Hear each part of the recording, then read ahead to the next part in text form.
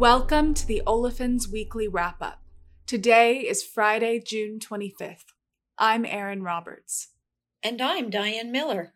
And together we bring you the IHS Markit podcast that reviews the top events moving the ethylene and propylene markets over the past week. The design of this podcast is to complement the content from the North America Light Olefins Weekly service, otherwise known as the NALO Weekly. Well, Erin, it's been so long since I was on the podcast that we've had a wedding for our daughter, sold our house, and bought and moved into a new house. It seems like a lifetime ago we were last chatting, and I sure am glad to be back. Well, I'm certainly glad to have you back, and it really does. I think the last time you were on the podcast was early April. Anyways, getting started with energy, crude oil futures remain near a 32-month high ahead of the OPEC Plus meeting next week, where members will consider an August production increase. While intended to meet the anticipated rise in demand, it may prove insufficient. IHS Markit expects the WTI cash price to average $70 per barrel in June and $73 per barrel in July. The recent upside action in NYMEX front-month natural gas futures in the range of $3.40 per million BTU shows that natural gas market players are willing to overlook relatively weak near-term temperature-related demand as they keep their eyes on a more bullish, bigger picture. Record exports from the expected hotter temperatures in July will fuel a tighter supply-demand imbalance and produce smaller weekly gas storage injections. This bullish catalyst could cause prices to rise to or even exceed the summer upside price target of $3.50 per million BTU. Most eyes in NGLs are watching propane, as Mont Belvieu propane topped $1 a gallon this week for the first time in the month of June since 2014, reaching $1.03 a gallon late in the week.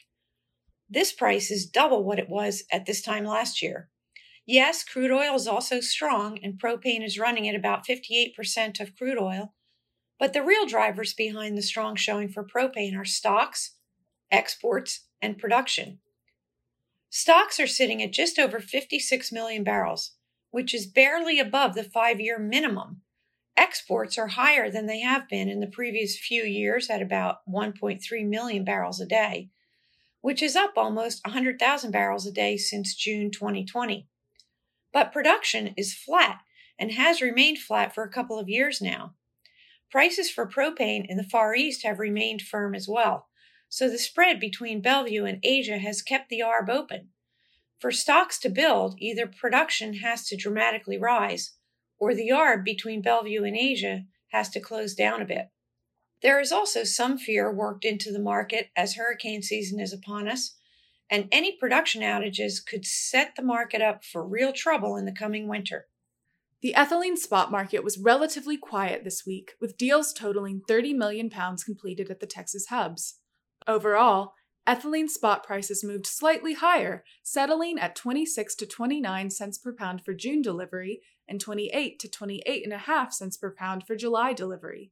On the cost side, the weighted average cash cost strengthened slightly this week, driven by higher cash costs across the board except for ethane.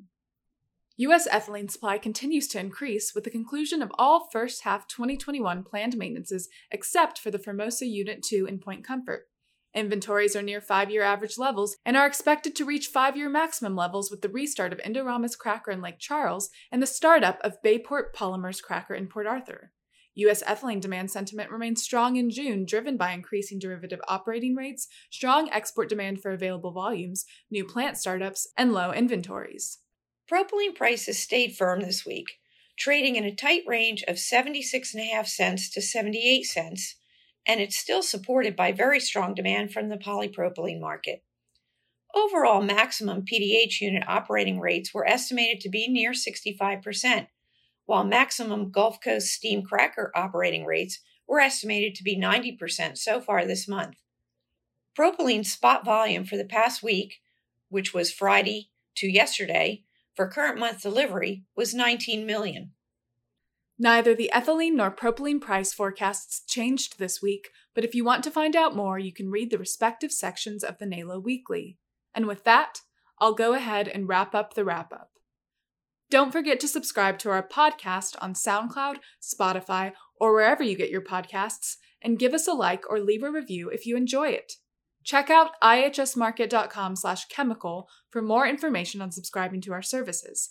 And if you have questions or want us to cover something more specific, you can send an email to me at erin.roberts@ihsmarket.com. Until next time.